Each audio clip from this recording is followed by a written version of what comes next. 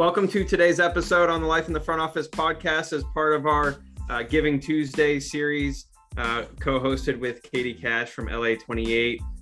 We've got our special guest in the CEO of Rise in Diane Billings Burford, and really going to dive into everything Rise as it relates to the nonprofit world and creating a nation unified through sports, committed to racial equity and social justice. And Katie, I'll let you kick it off because it's something that, as we talk about kind of the start of the podcast and giving back and providing advice and insights and trying to create, 300 plus episodes now of just people from all different walks of life and backgrounds and experiences and, different journeys throughout the sports industry. Everyone can relate in one way or another, somehow, some way, and someone knows somebody from somewhere. But at the end of the day, it's about giving back and providing to those who you don't know, and being, able to be vulnerable in that sense. So Katie, I'll let you kick the episode off and introduce Diane. Sure. So speaking of people you don't know, Diane and I hadn't met prior to jumping on this call. So I think it goes to show that all it really takes is a phone call or an email.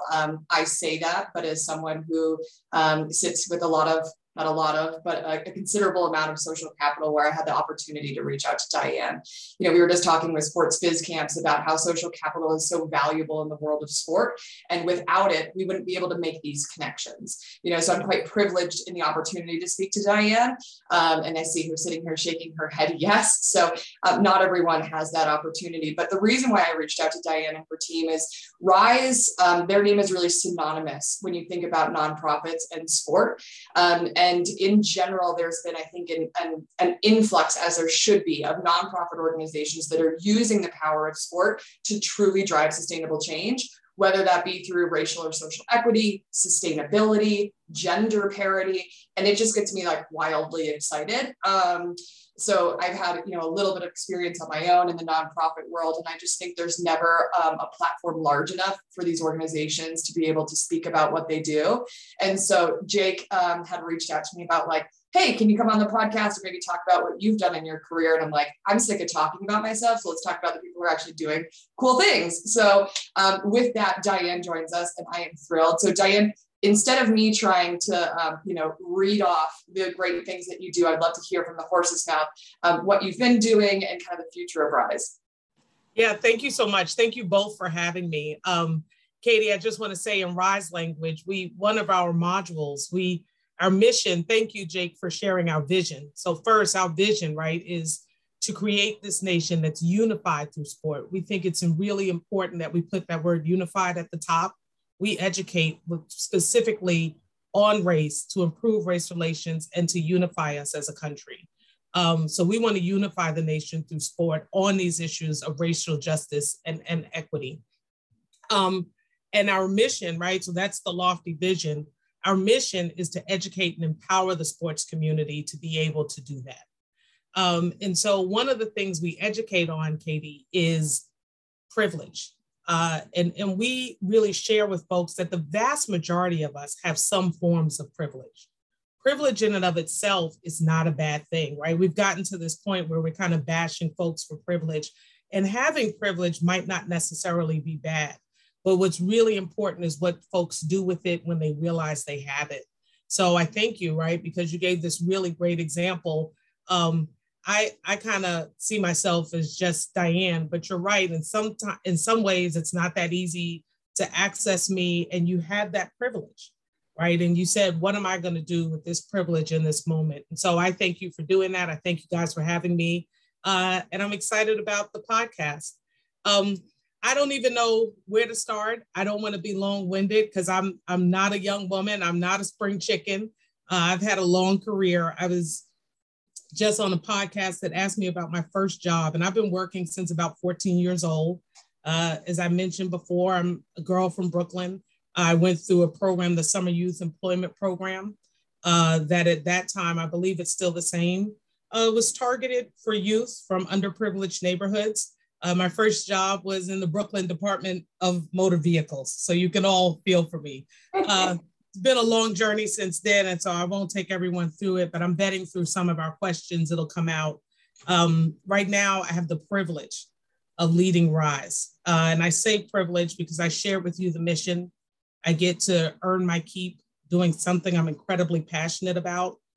I get to engage with folks that have tons of privilege, right? My board, which is both something I'm super excited about and sometimes is a struggle, is made up of the commissioner of the major sports leagues, the heads of the sports section of the major media companies, and some other really high-level individuals. I get to engage them and help them to figure out how to help us to achieve that mission. And so that's what RISE is about. And we really believe that we can educate and we can empower to unify this nation on these issues. We are not Pollyannas. We know that issues of race, in particular in this country, have been difficult for centuries. So to think that we're going to find a silver bullet, anyone that thinks that is not being realistic, but we are also optimistic. And we do believe we can educate, we can empower, we can start having these conversations to lead folks to take actual actions so that when we look back, we can say we're better now than we were before, and we can be continuing on that journey. So that's what I do. I can get into the nitty gritty of what RISE is planning to do. We just finished our series of strategic planning for 2022. Our theme for next year is to be courageous. So I think anyone who has been impressed with what we did in 2021, buckle up. So.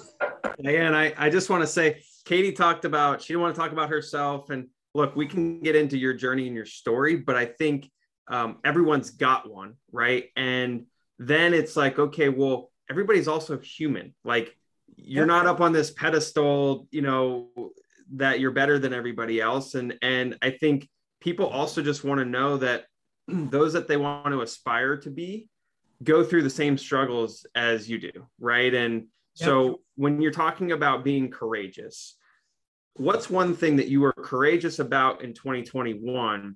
And just, you know, what kind of impact did you have? How did it impact you? And then when you do think about 2022, what are you going to be courageous about? And is it something that, you know, if you would have told yourself in January of 21, I'm going to do this, you would have probably been like, no way. Yeah. We were pretty intentional. You know, 2020, right, was this year that changed the world. And I feel like RISE stepped up to the plate there. And a lot of leaders were asking us at that point, we begun to engage so many folks. They were like, well, what's next, right? And folks were worried that this national attention to social justice and racial equity would go away. It would be a fad. And so one of the courageous things we decided at RISE for 2021 was, it's not going to go away. We're going to work for this to continue to be a majority conversation. One, we're going to work for this to continue to be a positive conversation. Two, and then three, and it's very specific, we made a goal that we were going to be the organization that was encouraging, quite honestly, predominantly white sports to engage in this space. So I would say that's one of our more courageous moves in 2021. We were intentional about it and we went after it. So, you know, I looked at as 2021 was wrapping up and we won the Diversity Partner of the Year Award from NASCAR. We launched a program with SailGP. We did incredible amounts of work with First Tee, which is connected to golf. And so I think folks are anticipating that we'll be involved with the NFL and the NBA. But we really were courageous and said, we think this is important and we want to do this in predominantly white spaces as well. So that's for sure was part of our goal in 2021. And I feel good about how we performed against that goal. 2022, I do think we're focused on what does it mean now to go deeper. RISE is pretty open that we educate in the hopes of evolving folks' thoughts and attitudes. We think that a lot of not-for-profits, I've worked at a number, they're great. It is important for folks to look at behaviors. We measure behaviors to figure out if we're having an impact. I've led those things. I've built those things. I believe in those things. Rise also believes we've got to, though, on this topic, get to thoughts and attitudes, because that's what's going to sustain long-term behaviors. That's going to be the difference between somebody doing something right now and doing the right thing when no one's looking, right? And so 2022 for us is about going deeper places, making sure that we are able to measure some of the impact we're trying to have in those changes in thoughts and changes in attitudes, but also now really getting to that point of saying those changes in thoughts and attitudes are leading to what behaviors that we believe are sustained or sustainable. So that's what courageous looks like to us. It sounds pretty clinical, but I have to tell you, when you say those things to people, they get scared. So it is pretty courageous because we're going to get them there by hook or by crook. 100%. I think being courageous is not only doing the right thing when no one's looking, but it's also being able to stand for things in the public eye. There's so many people that do great work or, have wonderful things to say when there's not a camera on their face, or if they don't believe that they might feel repercussions from the things that they say. So I love that you're leading into 22 with courage. And, in our short time together, I've been able to kind of look back at your career, and you have incredible experience that spreads the gamut from, as you said, the DMV, but that is not your only government role, right? You've held roles within the government. You've held with large media corporations at Time Warner, and now you're on the nonprofit side of the world. And knowing that those three have such reach and scale and power, how can you see the three of those working together, right? Like, as someone who works for the Olympics, I think that the reason why the Olympics and Paralympics, why we have such an opportunity when we bring a domestic games here to LA, is because those convening powers will be coming together. We'll have the government on our side. We will have brands on our side. We will have media to be able to amplify the stories of our athletes. And so I'd love to hear from your perspective, how can those three kind of verticals of corporate America work together? Yeah, so thank you so much for that, Katie. I actually think it is, I'm going to take a step back. Another early job I had, it was not the DMV, but it was government. I was a White House intern. And I'm not going to lie to you guys. I was in DC and I was on the Hill and I saw a hearing, and I was watching Senator Ted Kennedy, just to tell you how old I am. So I was watching Senator Ted Kennedy, and I forget which committee it was. And I was like, forget being the president. I think I want to be a senator. Like, this guy is sitting here and they're like people giving him information to answer every question. This is amazing. So but seriously though, in that internship, I got to, in sitting and listening to committee hearings and looking at DC and understanding what the White House does, I realized there is actually no large scale problem that is anywhere close to being addressed if you don't have investment from all three sectors, right? So literally, if we think of anything, if it is worth doing, if it has to be done, its solution sits in all three sectors. As we, sit here and live through us trying to come out of this pandemic, I think it's a great example, right? Like, we will not come out of this pandemic if you don't have government action, if you don't have private sector action and cooperation and leadership, and if you don't have not-for-profits, right, who are creating safety nets, who are making things possible. I think it's a great example of, if there's anything challenging that needs to be done, especially in the United States, because of our form of government, because we are capitalists, it is going to require the investment of all three sectors.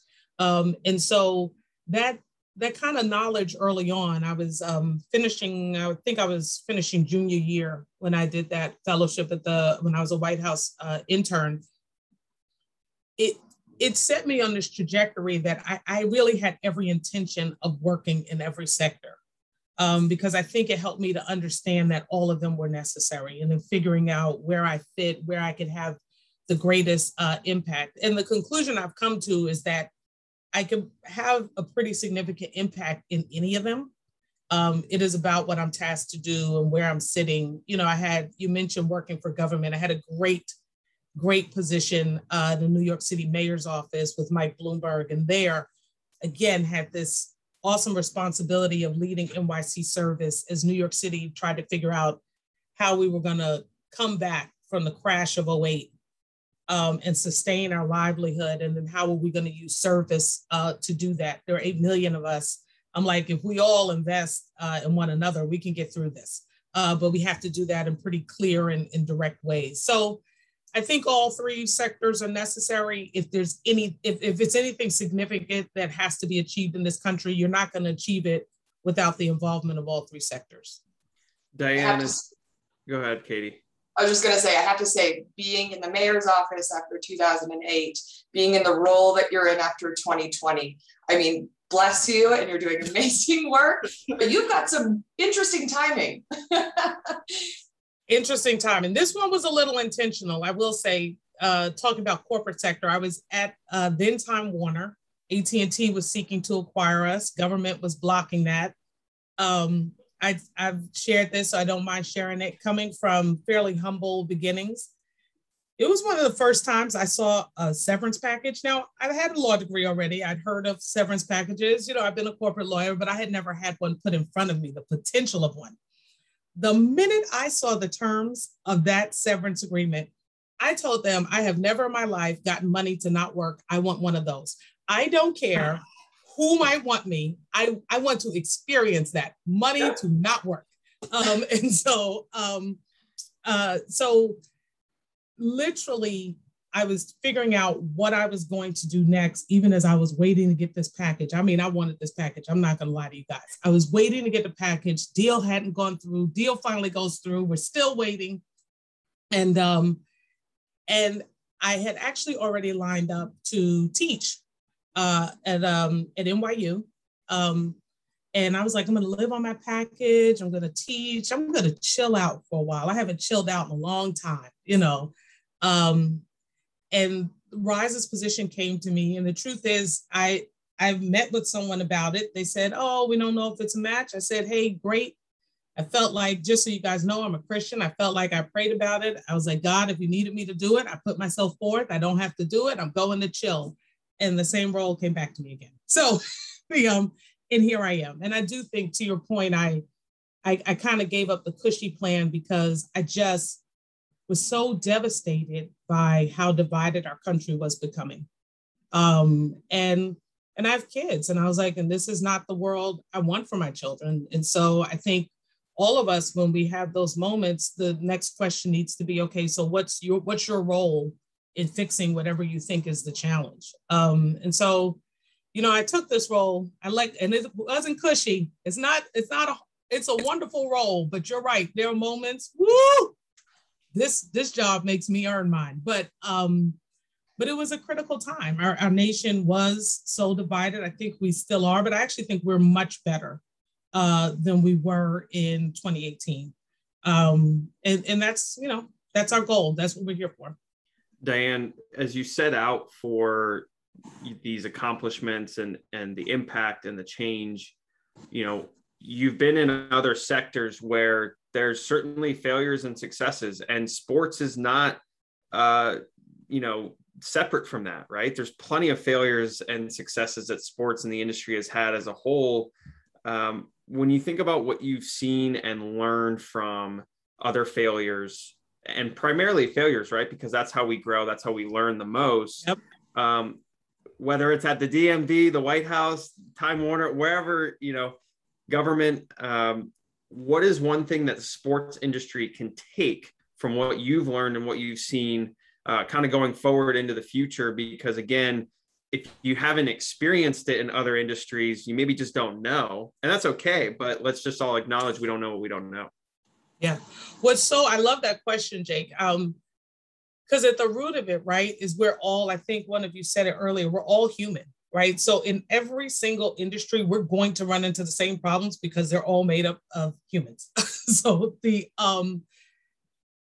it's interesting. I think the greatest lesson, I would say this not only for leaders in the sports space, but I've been saying this to leaders overall, is a lesson that we could borrow from other sectors. But I actually think if we just step back, everyone could borrow it from what they already know, which is, I think we're at this moment of great leaders typically people who have big positions because they have done well, right? Not because they didn't deserve them, but because they have done well. They are also people that in some point in their career or their life, they have done the thing that others thought was improbable, right? Like that's the truth. Like every time I say this to a leader, I'm like, you're probably sitting where you're sitting because there were people sitting where you were before, but you managed to do with that what others couldn't. And it has led to your success. And I think that is the lesson that we have to take at this moment. Some of the work, especially in this, how do we live this inclusion? How do we really do it? It is not actually as easy to put into practice as it is to say. It feels sometimes improbable. It can also feel impossible. I think one of the lessons that certainly in government, the government sector has to deal with is, I remember when Hurricane Sandy hit New York, and it feels improbable that you will get everyone to safety. Like literally, we had hundreds of thousands of people with no heat, no water. Well, it was no power, no water. Then we had a cold snap like now, and all of a sudden we have people with no heat. And it feels improbable. It feels impossible, right? And good leaders figure things out, like bringing MTA buses into parking lots, turning them on so they're heated and giving people a place to go, heating certain places, getting segments up by sectors. And so I think the sports industry can say that we are at this point where sometimes being more inclusive feels improbable and sometimes it feels impossible, but we can definitely look at other sectors and say great leaders meet those moments, find solutions and move forward. And I think that's the thing we have to say to ourselves in the sports industry and a lot of industries right now. Diane, those are real problems. Like exactly. I think back to Katie's obviously involved in what will be one of the biggest events in the history of the country, right? But like, think about when the lights go off at the Super Bowl, or some catastrophic mistake or whatever problem. It's not a problem though. Like we're still okay. Yeah, we're gonna be okay. There aren't 100,000 people that don't have power or don't have heat or whatever, right? Like there's larger things at play, and I think sometimes you have to take that step back and go like, okay, what are we really doing? And like, yeah, the games are fun and the athletes are doing what they're doing and they're trying to, win and break records and win championships and all that. But on the business side, when you take a step back, like, how do we use this platform that has been built, right? Sports wasn't, when you look at some of my co-hosts of the podcast, Andy Dolich and Pat Gallagher and Fred Claire, who have been in the industry for such a long time, like they'll tell you when they started, it wasn't like this, right? And it wasn't, you had 10 people in a front office and it wasn't to the scale that it is now. And so how do you use the platform, and Katie can speak to this obviously a lot better with what she's got going on, but just how do you use the platform for good, right? And for impact, and to be able to recognize that that's more important than some other things as well. Yeah. Katie, you want to, I want to hear what you say. Sure. I think, Jake, as you're saying, it's definitely not life and death when it comes to the quote unquote problems, I guess, that we potentially face in the front office in sports business. But I think that's also our greatest strength. It's the opportunity with the extra time, resources, smarts to be able to use it as a vehicle to drive change.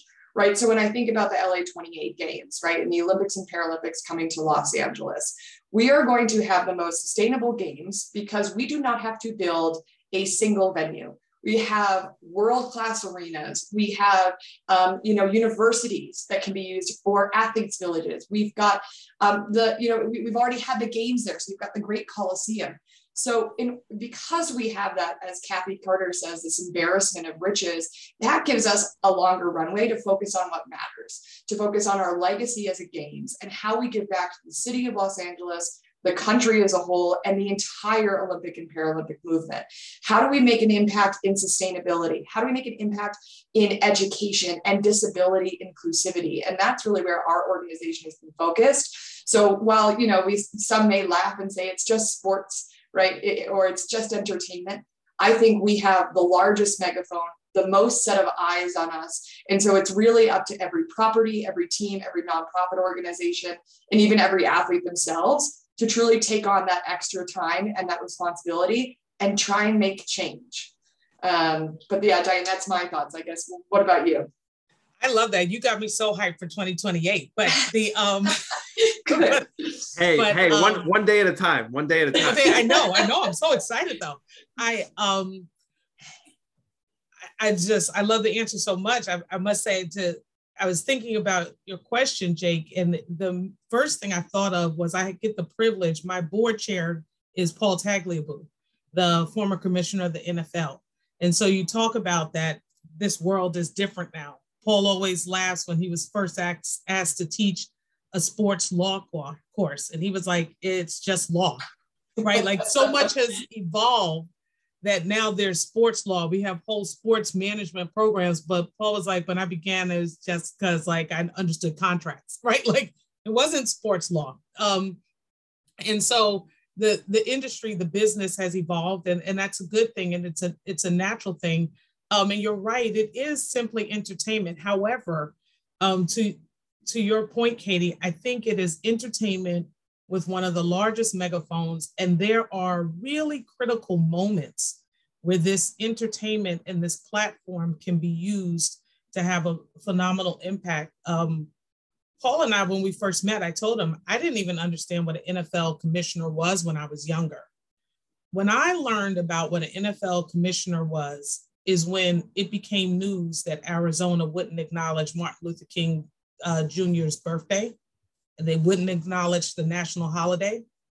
And Paul was commissioner, and that is the first time I read and paid attention to the name Paul Tagliabue. And the NFL decided not to have the Super Bowl there because of that. And that is this moment of, it's just entertainment, but the impact you can have that you're not even aware of. I'm a young girl in Brooklyn, never heard of this man. I watch football, I love the Giants, but I don't understand the business side of football until that moment, right? Until you have that impact. Katie, when you talked about 2028, I also think of Paul talking about what he felt the NFL's role needed to be after Katrina hit New Orleans. Maybe one of his proudest moments, right, is figuring out how to bring people together, how to make it good business, how to make it sustainable, but to keep that team in New Orleans at that moment. And so it is entertainment, but the impact, right, the societal impact that we can have with sports as the vehicle is pretty significant. And so I hope you keep that attitude about 2028 and you think of those moments, because you're in that position to do those great things that can have lasting implications. Diane, I think, I want to do a mic drop because like that was worth it, but we got to continue just a little bit more in that. I think it's really interesting to understand, like when you first get into a role, right, especially at a CEO level, you're like, okay, I want to do this, this, and this, but like we all know that your advice probably is, hey, we got to sit back, observe, listen, learn, see what's been done before, take it in, and then, right, go about it. And you seem like the type of person that just wants to jump in and like make things happen. And so I've known you for now 30 minutes, but like, what's, you talk about courageous being that word. What's ahead for Rise? What's the type of impact you're trying to make? How can people help, right? As I mentioned, like we started this podcast to try and give back to others. How are you trying to give back? And how can people who are listening to this and who this gets shared with help you, help the organization, help others? Awesome. Thank you for that. And yeah, you did pick up on that. We do this thing called the leadership compass here. It helps me to understand those I'm working with and their working styles. It's a pretty simple test, but I am what they call North, and I just want to get at it, right? And so it's good to have others around with different working styles to make an even team. And so I do have to usually push myself, Diane, sit back, watch, learn, and then proceed, because I just want to proceed. I'm still laughing that you thought you were going to be able to sit and chill for a year or two, by the way. I did. I had convinced myself. I was so hyped. It did not last. Only people who can't sit and chill say that. Just really? putting that out. Yeah. I really worked myself through that, but you're right, Katie. But I do think I'm getting there. I'm getting close to being able to do it. The next year, we've got some big goals. One of the things I would say how folks can help, we mentioned wanting to go deeper. We have 10 hubs. We will expand to 15 hubs. By that, for hubs, for us, it's geographic. We work nationally. We partner with people in 41 states last year. We will never stop doing that. But we have 10, and now going into 2022, 15 places. We are proactive and intentional about having multiple programs with multiple partners and bringing the sports industry together. The truth is those types of plans take funding. Again, I mentioned if folks want to help, I want you to go to risetowin.org. We have tons of ways for you to be educated right on our website. Tons of ways for you to be empowered right on our website. And we also need folks' help to donate. Like I said, I've got a pretty big board. I've been here a little over 3 years. Our budget has doubled in that time. This board has really stepped up. Our budget right now for next year is $7.2 million. Board is going to take care of at least 60% of that. But going back to this hub strategy, when we go places, our commitment is to never really ask a community group for a donation. I never want to tell a school that may not have the funds or a group that may not have the funds for our interactive programming that we can't do it. In fact, we won't. I made a commitment. We just figure it out. That's my job. And so giving does help us in those times, in those moments. It allows us to keep proceeding. To give an example, we just finished a multi-week program in Indianapolis with the Colts. They were amazing. Every week, our curriculum, interactive. The Colts were all in. Chris Ballard there is amazing, their GM. And there were players at every session with young people from a not-for-profit in the area. And we even had moments, right, where young people were saying some troubling things as far as inclusion about it. Quite honestly, someone said something homophobic. And in that moment, to have a football player say, hey, like, that's not cool. Why would you say that? Why would you think that? Let's talk about that. The power of that moment. And so the Colts were there. The Colts are great champions. They are supportive, but there are also costs, like in addition to what they give and what they bring. And we're never, again, going to say that not-for-profit or any other school or any other not-for-profit that we engage, that Rise can't do everything we need to do. And so it's moments like that, we're raising money for, and it really helps us to move forward. And then there's sometimes we have some places, guys, that they don't have professional teams sitting right in the locale. Every place is not Indy. Every place is not Denver. Every place is not LA. And so when that happens, right, we need to have the funding to go in and run great programming there as well. And so I would say giving is a way to help. Getting educated is a way to help. If you run a sports program and you're like, I don't know how to do this diversity stuff, that's awesome, because we don't think you need to know. We think we need to know. We want to partner with you. So reaching out and partnering with us is a great way to help as well. Yeah, I was going to say time, obviously dollars are important. Dollars solve a lot of problems, but time at the same, point and perspective is just as beneficial. And to be able to provide resources, facilities, whatever it might be. Yeah, facilities, connections. Yeah.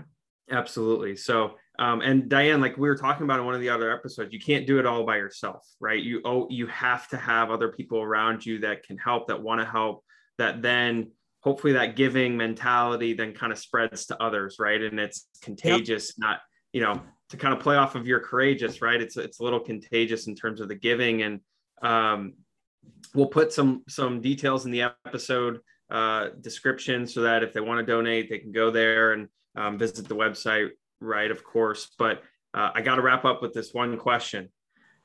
You talked about some different geographies, you're going to different hubs. you got to have a favorite spot in the good old US of A.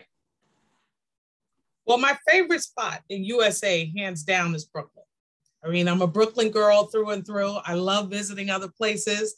And as we were saying, I think I could move someplace else now.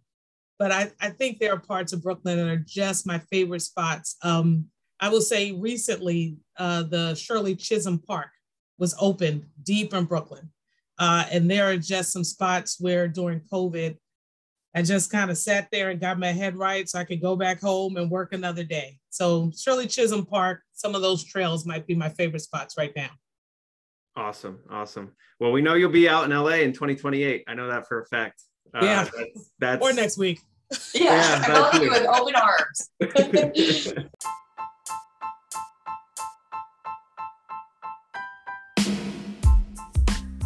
Well, Katie, Diane, really appreciate your time. Thanks for being a participant on this episode series with us for Giving Tuesday. And I'm really excited to see what Rise will be courageous enough to accomplish in 2022 and looking forward to much thereafter. Thank you guys for having me. It's great meeting you. Thanks, Diane. Thanks, Jake.